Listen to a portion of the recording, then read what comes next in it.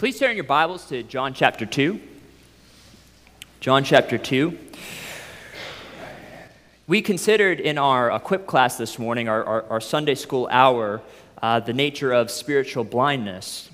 And we considered how people, Christian and non-Christian, can understand facts about Scripture. We can understand facts about Scripture, we can understand right doctrine and who Jesus is, and yet not be changed. We considered how we need the Spirit to illuminate our hearts and minds to see the glory of Christ and to see Christ for who he really is. Well, it's my prayer this morning that as we read the second half of John chapter 2, that we would see the glory of Christ in this text. Actually,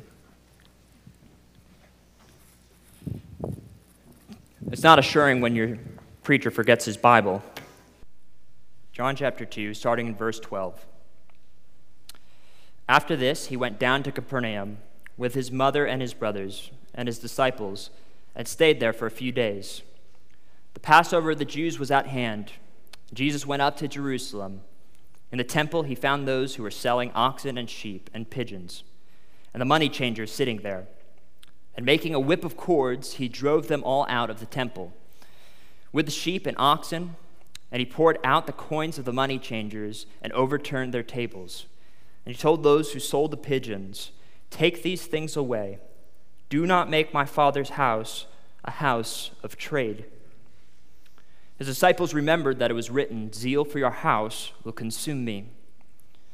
So the Jews said to him, "What sign do you show us for doing these things?" Jesus answered them, "Destroy this temple, and in 3 days I will raise it up." The Jews said, "It has taken 46 years to build this temple. Will you raise it up in 3 days?" But he was speaking about the temple of his body. When therefore he was raised from the dead, his disciples remembered that he had said this, and they believed the scriptures and the word that Jesus had spoken.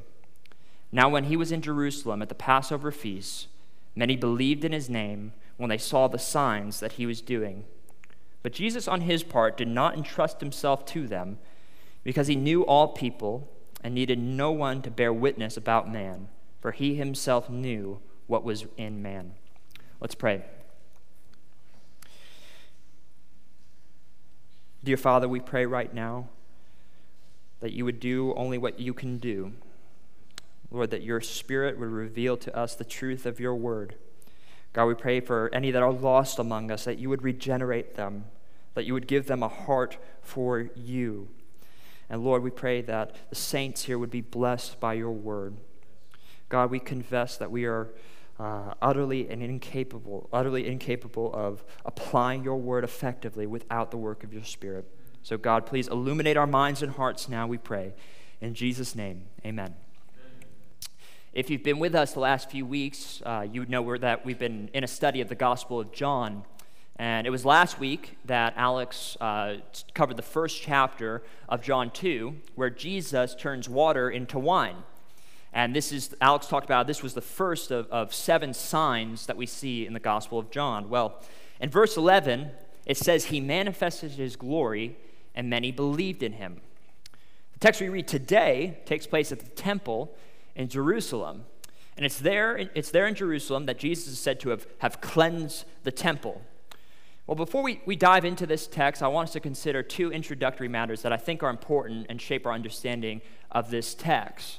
The first introductory matter is that this is the first of 3 Passovers that we see in the Gospel of John.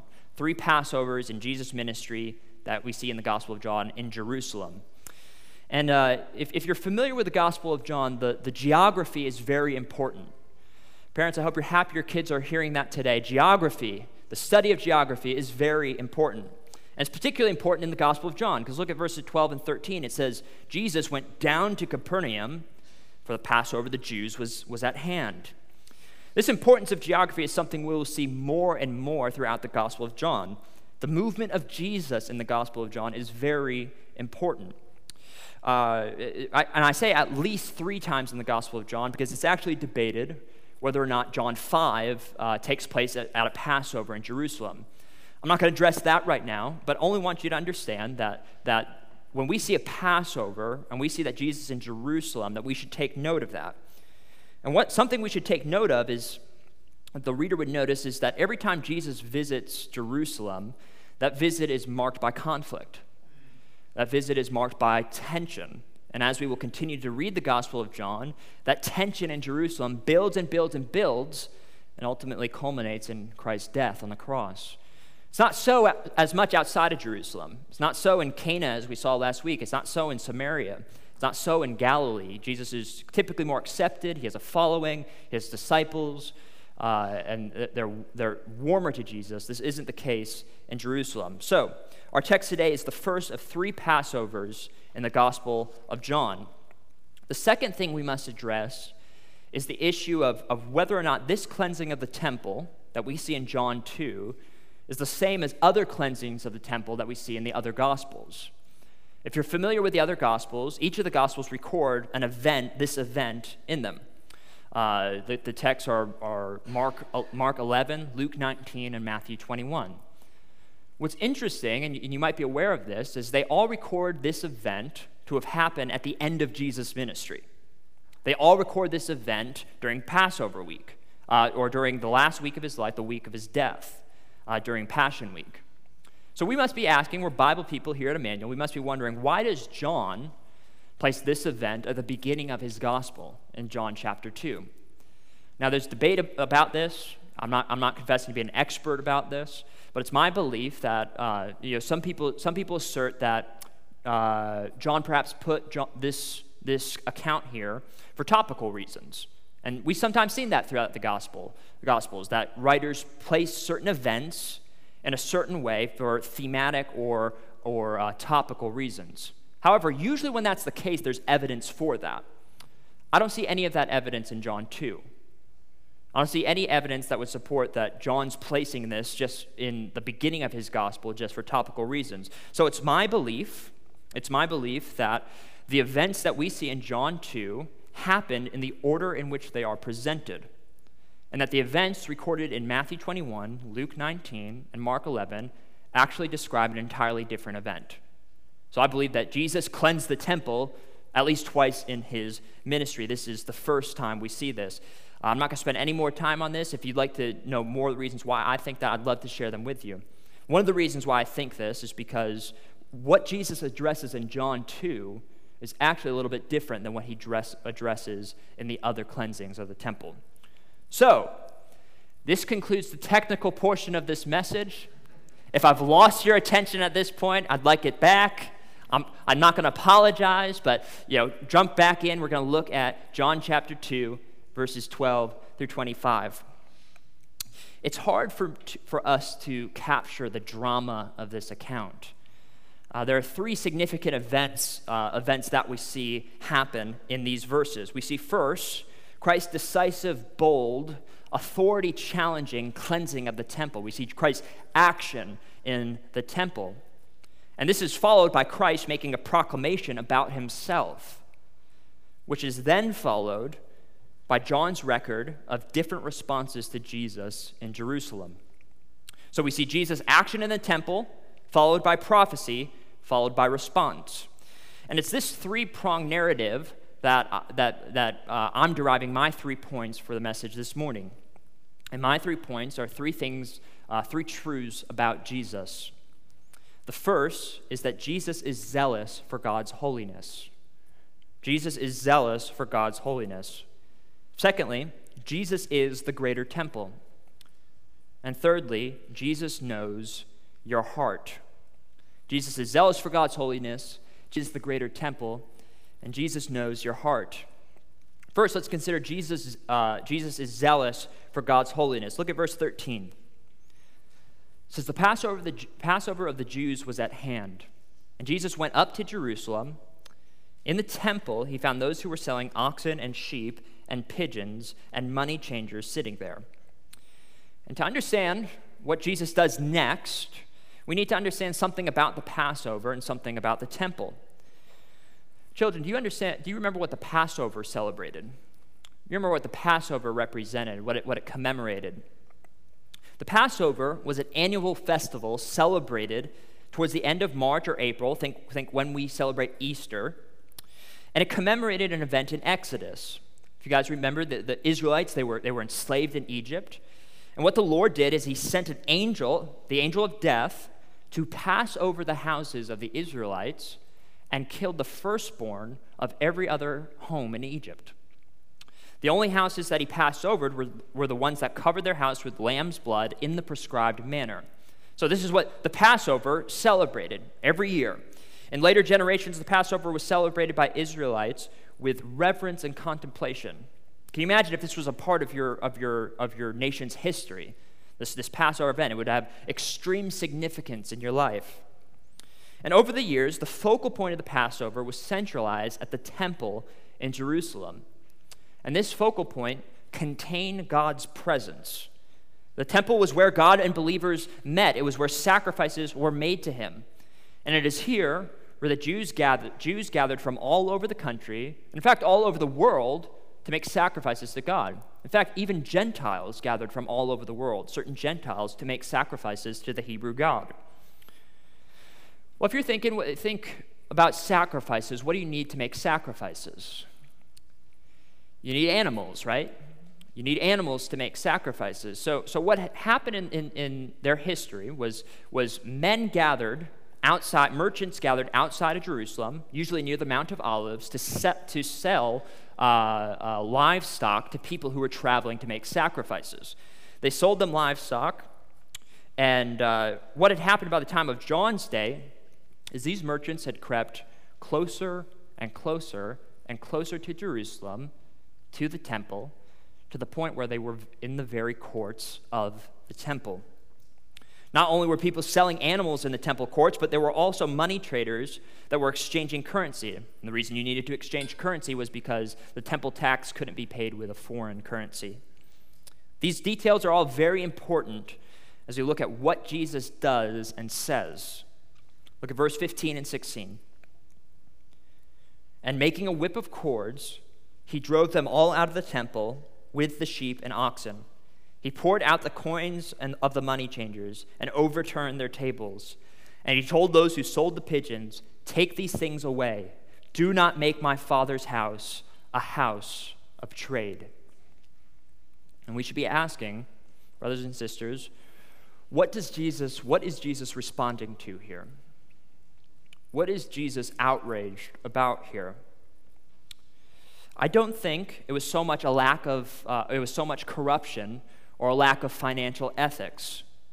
Look at Jesus' words. He says, "Do not make my Father's house a house of trade." There's nothing wrong with a house of trade. He literally means the marketplace. The issue is that they were perverting the very purpose of the temple. Instead of the sounds of singing or the prayers of saints, Jesus heard the sound of commerce.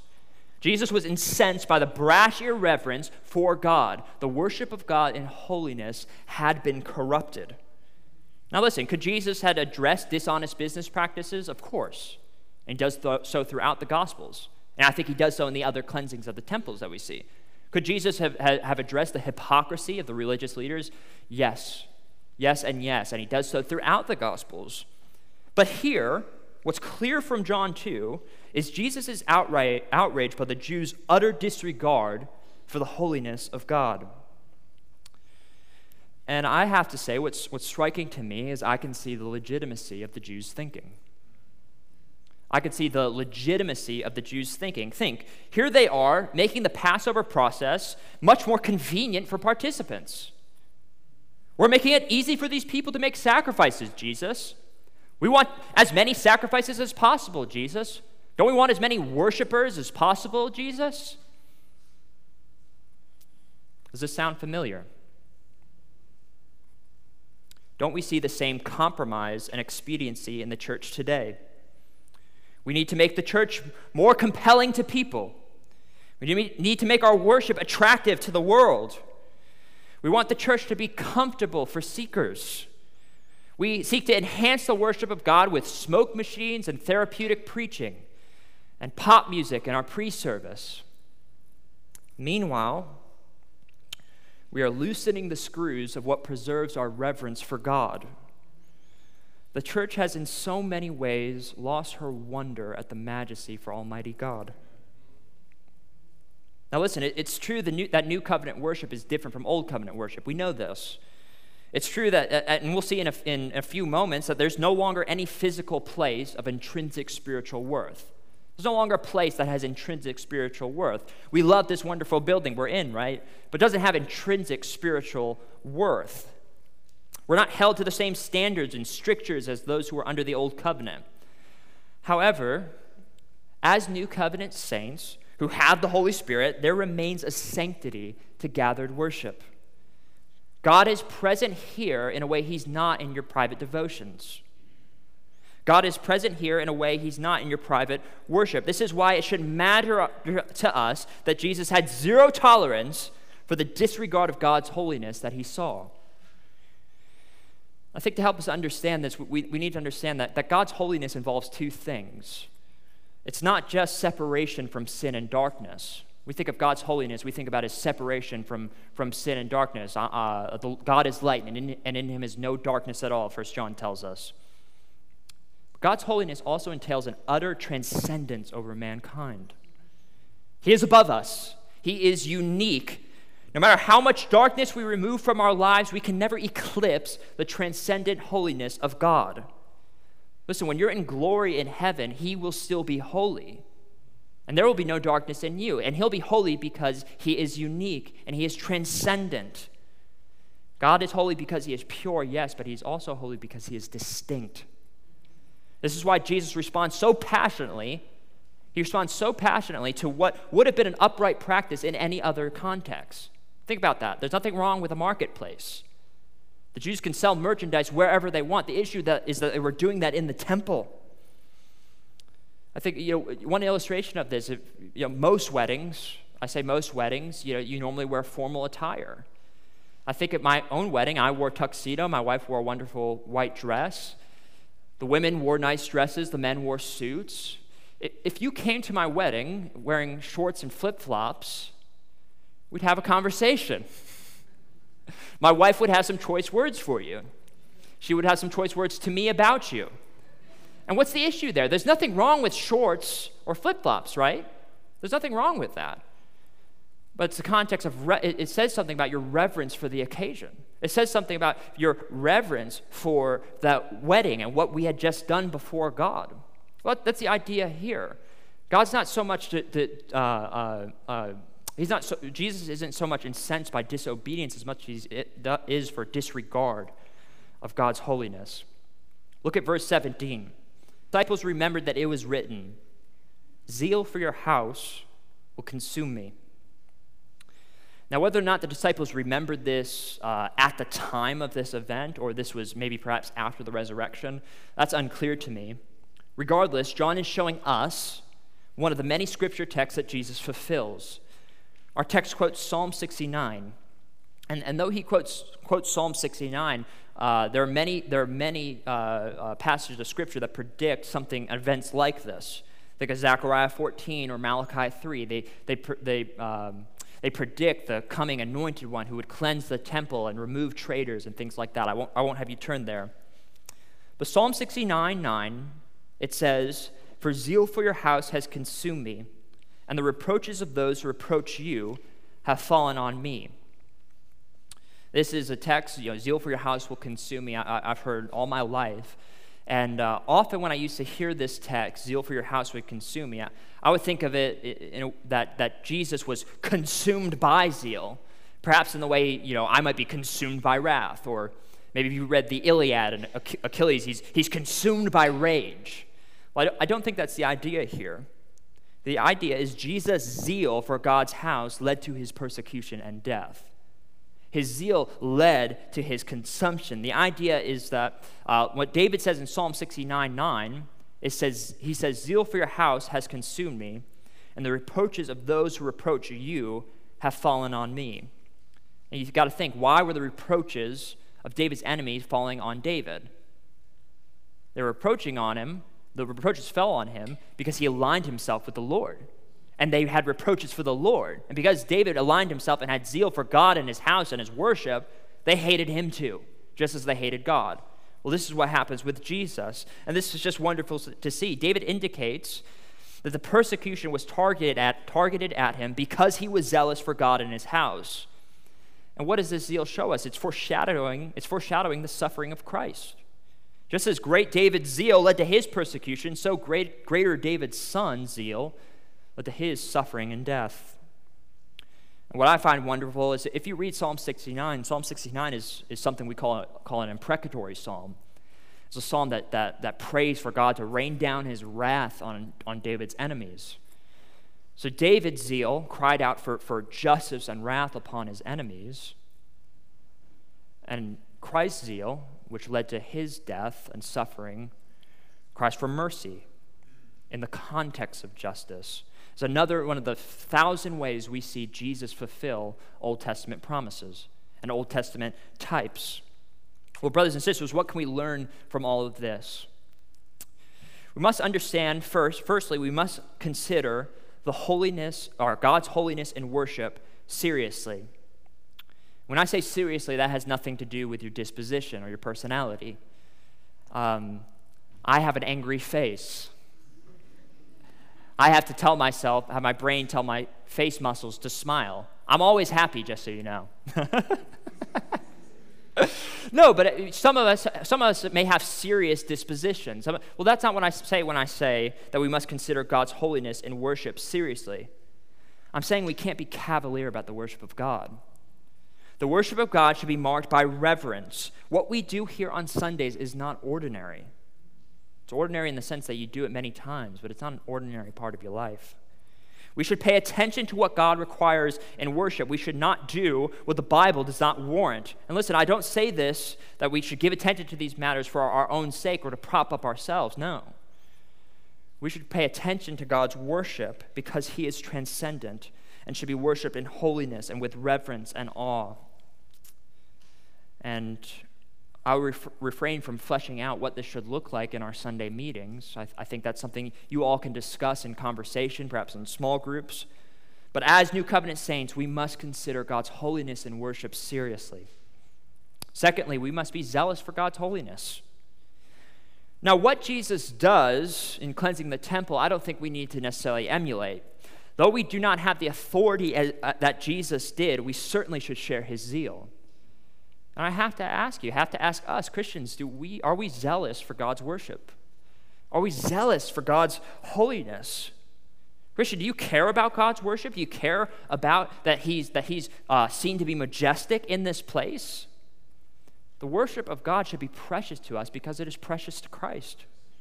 And there are a lot of legitimate things that are precious to us, right? That have manifestations. I mean, if I came draping an American flag across the floor down this aisle, some of you would be incensed. I would expect many of you would be incensed for what that says about what I think about our country. In fact, some of you might tackle me, and I wouldn't blame you, but certainly we should not feel more passion for these things than the worship of God. We must be zealous that God be honored and revered and gathered in the gathered worship of saints because Jesus is zealous for God's holiness. So Jesus is zealous. Secondly, Jesus is the greater temple. Jesus is the greater temple. Verse 18. So the Jews said to him, "What sign do you show us for doing these things?"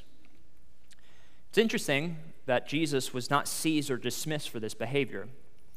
In similar conflicts throughout the gospel, Jesus would be seized or they would attempt to stone him, which to me what that indicates is that the Jews and the bystanders were likely in complete shock at what Jesus had just done. I think they were in utter shock. Jesus had just challenged the authority of the Pharisees and the religious leaders in a way that hadn't been done before. And I think that their question further reflects a growing curiosity surrounding Jesus' early ministry. It's interesting, they don't defend themselves. They don't defend their behavior. And I think what they're doing, perhaps they had heard of what Jesus had done in Cana, and there was surrounding curiosity around Jesus. Jesus had just challenged the authority of the religious leaders, and such a challenge could only justifiably be made by a prophet, or as we know, someone greater. Alex mentioned last week how in John's gospel we have 7 signs that we see, and how when Jesus turned water into wine, that was the first of these 7 signs in his public ministry. So that was the first one, and here the Jews in Jerusalem, they asked Jesus for a sign. So what Jesus does is he predicts of his greatest sign, the last sign, his resurrection. Look at verse 19. Jesus answered them, "Destroy this temple, and in 3 days I will raise it up." The Jews then said, "It has taken 46 years to build this temple, and will you raise it up in 3 days?" But he was speaking about the temple of his body. John tells us that he was speaking of his body. Jesus was not merely using the temple as an illustration for his body. No, John means much more than that. Jesus was replacing the temple. Jesus Christ, we now know, is the true and greater temple. Christ has replaced the temple. You might be wondering, what does that mean? What does it mean that Jesus replaces the temple? Well, I have 3 questions asking about what that means that Jesus replaced the temple. The first question is, what does Jesus fulfill by replacing the temple? Well, Jesus fulfilled biblical prophecy. He fulfilled prophecy. And when I say prophecy, I don't just mean that Jesus fulfilled oracles, in the sense that people said these things were going to happen and then they happen, and that means Jesus fulfilled prophecy. It certainly includes that. That's why we see all over the Gospels, we see Jesus say things, or the writers say things like, "And Jesus did this to fulfill X, Y, Z." Well, not only did the Old Testament is the Old Testament filled with messianic statements that point forward to Christ, but the Old Testament is also packed with patterns, persons, and types that serve as shadows that foretaste Christ. They're filled with patterns and persons and types that all point to Christ. Think about the Mosaic Law. The Mosaic Law anticipated a holiness that would come from the heart. Think about the sacrificial system that demanded priests.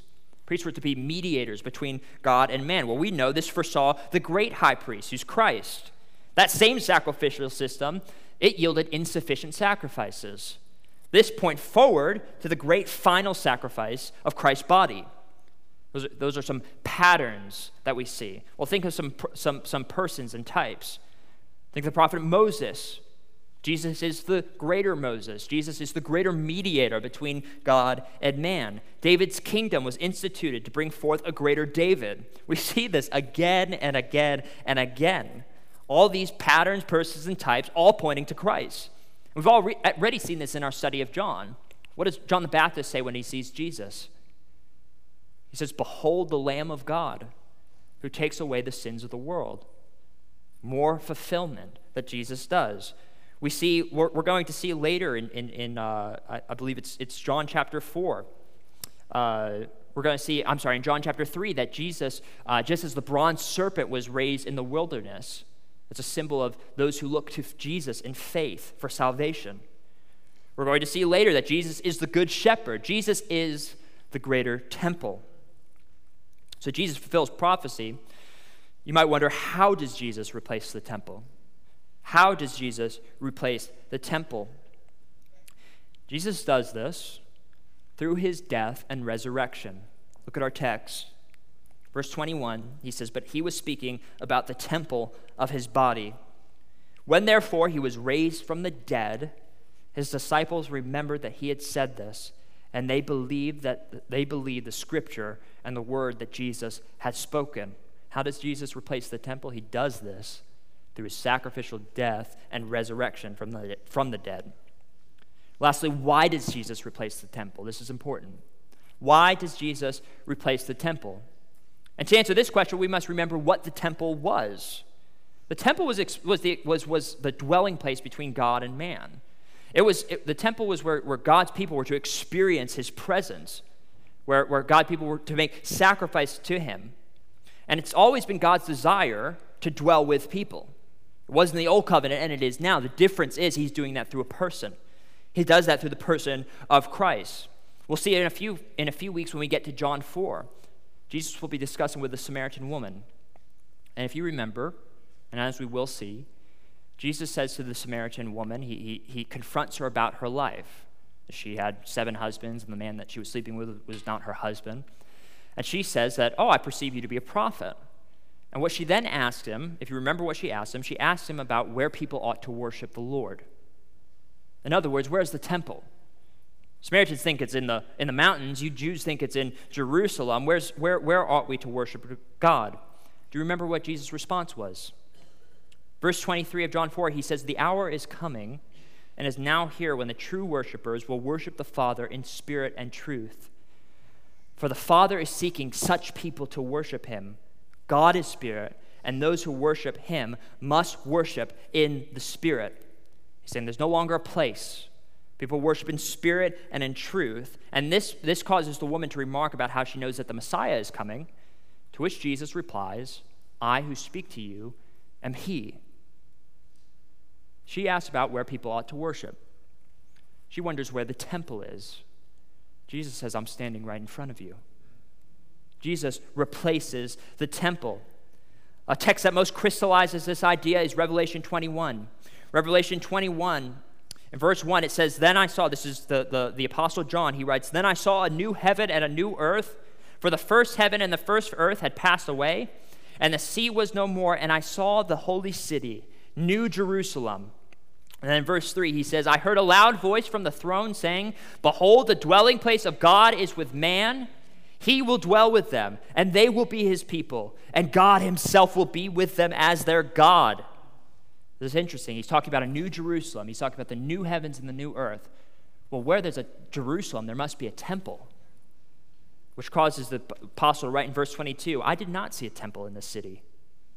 He says, "I did not see a temple in the city, because the Lord God Almighty and the Lamb are its temple. The city does not need the sun or the moon to shine on it, for the glory of God gives it light, and the Lamb is its lamp." Why does Jesus replace the temple? So that he could be the perfect dwelling place of God and man. The perfect dwelling place. Brothers and sisters, do you ever feel distant from God? Do you ever feel distant from the Lord? This is not his will for you. It's always been God's will it's been his will to dwell with his people. He's endeavored to dwell with his saints at great cost to himself. He sent his Son into the world to die a sinner's death for the sake of your sins, that you might have a relationship with him. And I said earlier in this message, I talked about the transcendence of God, right? I talked about how God is distinct from us, how he is above us. That doesn't mean he's inaccessible. That does not mean that he's inaccessible. Jesus Christ is the greater temple. He is now the dwelling place between God and men. And listen, this is one of the reasons that we celebrate the Lord's Supper. What we're doing when we take the Lord's Supper. The Lord's Supper is not a rote gesture. Rather, we are to truly commune with the Lord as we take the bread and cup in faith. It is God's desire that you have a sense of your relationship to him. Christian, are you heavy with sins this morning?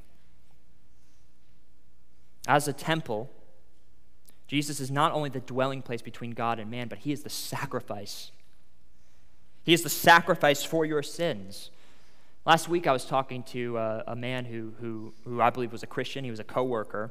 But this man had growing significant doubts about certain doctrines in the Christian faith. And one thing that he struggled with was, how is Jesus' death enough to pay for the sins of Christian people? This man struggled with this. He wondered how is God's sacrifice sufficient enough to take away the eternal punishment of all the saints in history? Do you wonder that? How is God's sacrifice enough? Brothers and sisters, it's sufficient because God's word says it is. It doesn't matter how we feel about it. God's sacrifice is sufficient for our sins. Listen to Hebrews 10. It says, "By God's will, we have been sanctified through the offering of the body of Jesus Christ once and for all." Listen, because Jesus died and rose again, he is a sufficient sacrifice in the greater temple. Listen, before the temple was a physical place. You would need to travel from distant lands to be there.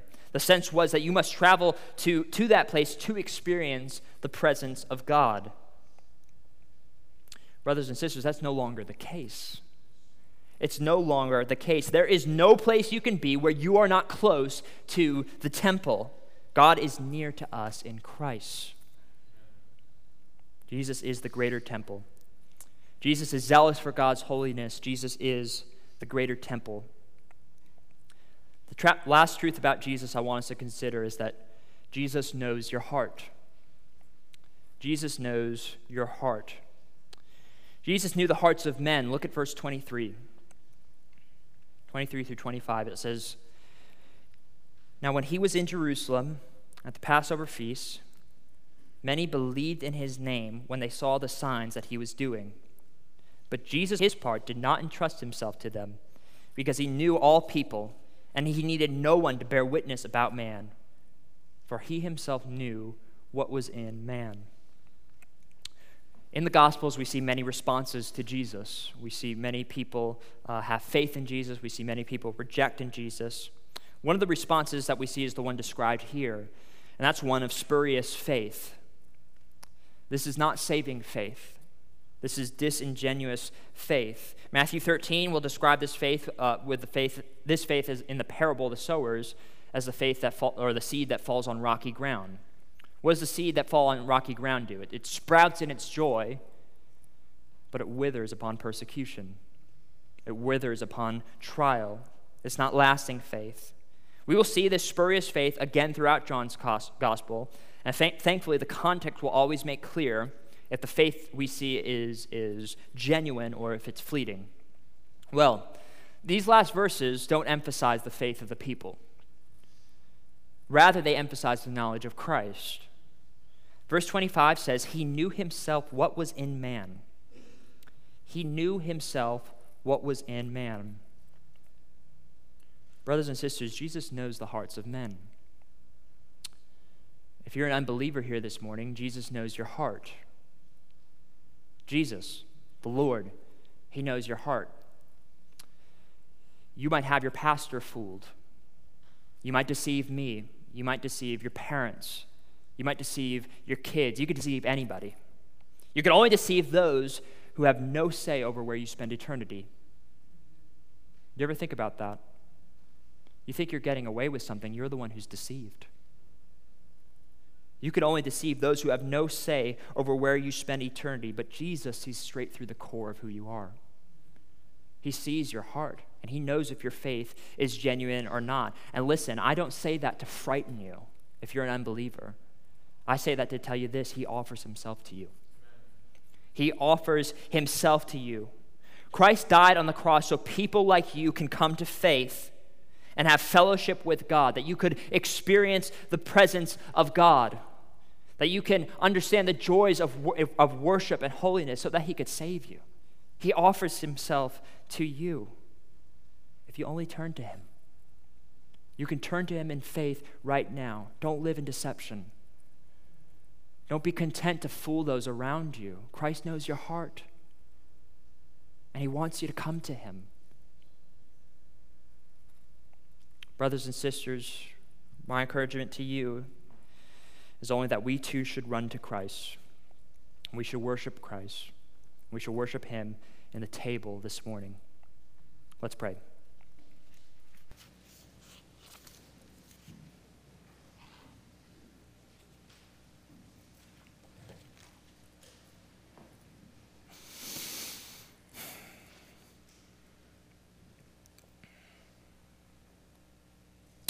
Father, we are thoroughly blessed to have your word.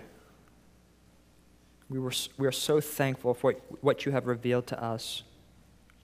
Lord, you truly have made so many of us new creations in Christ. And God, we pray now that your Spirit would apply your word to our hearts. God, I pray that we would see Christ to be glorious today. God, that you would change us from one degree of glory to another.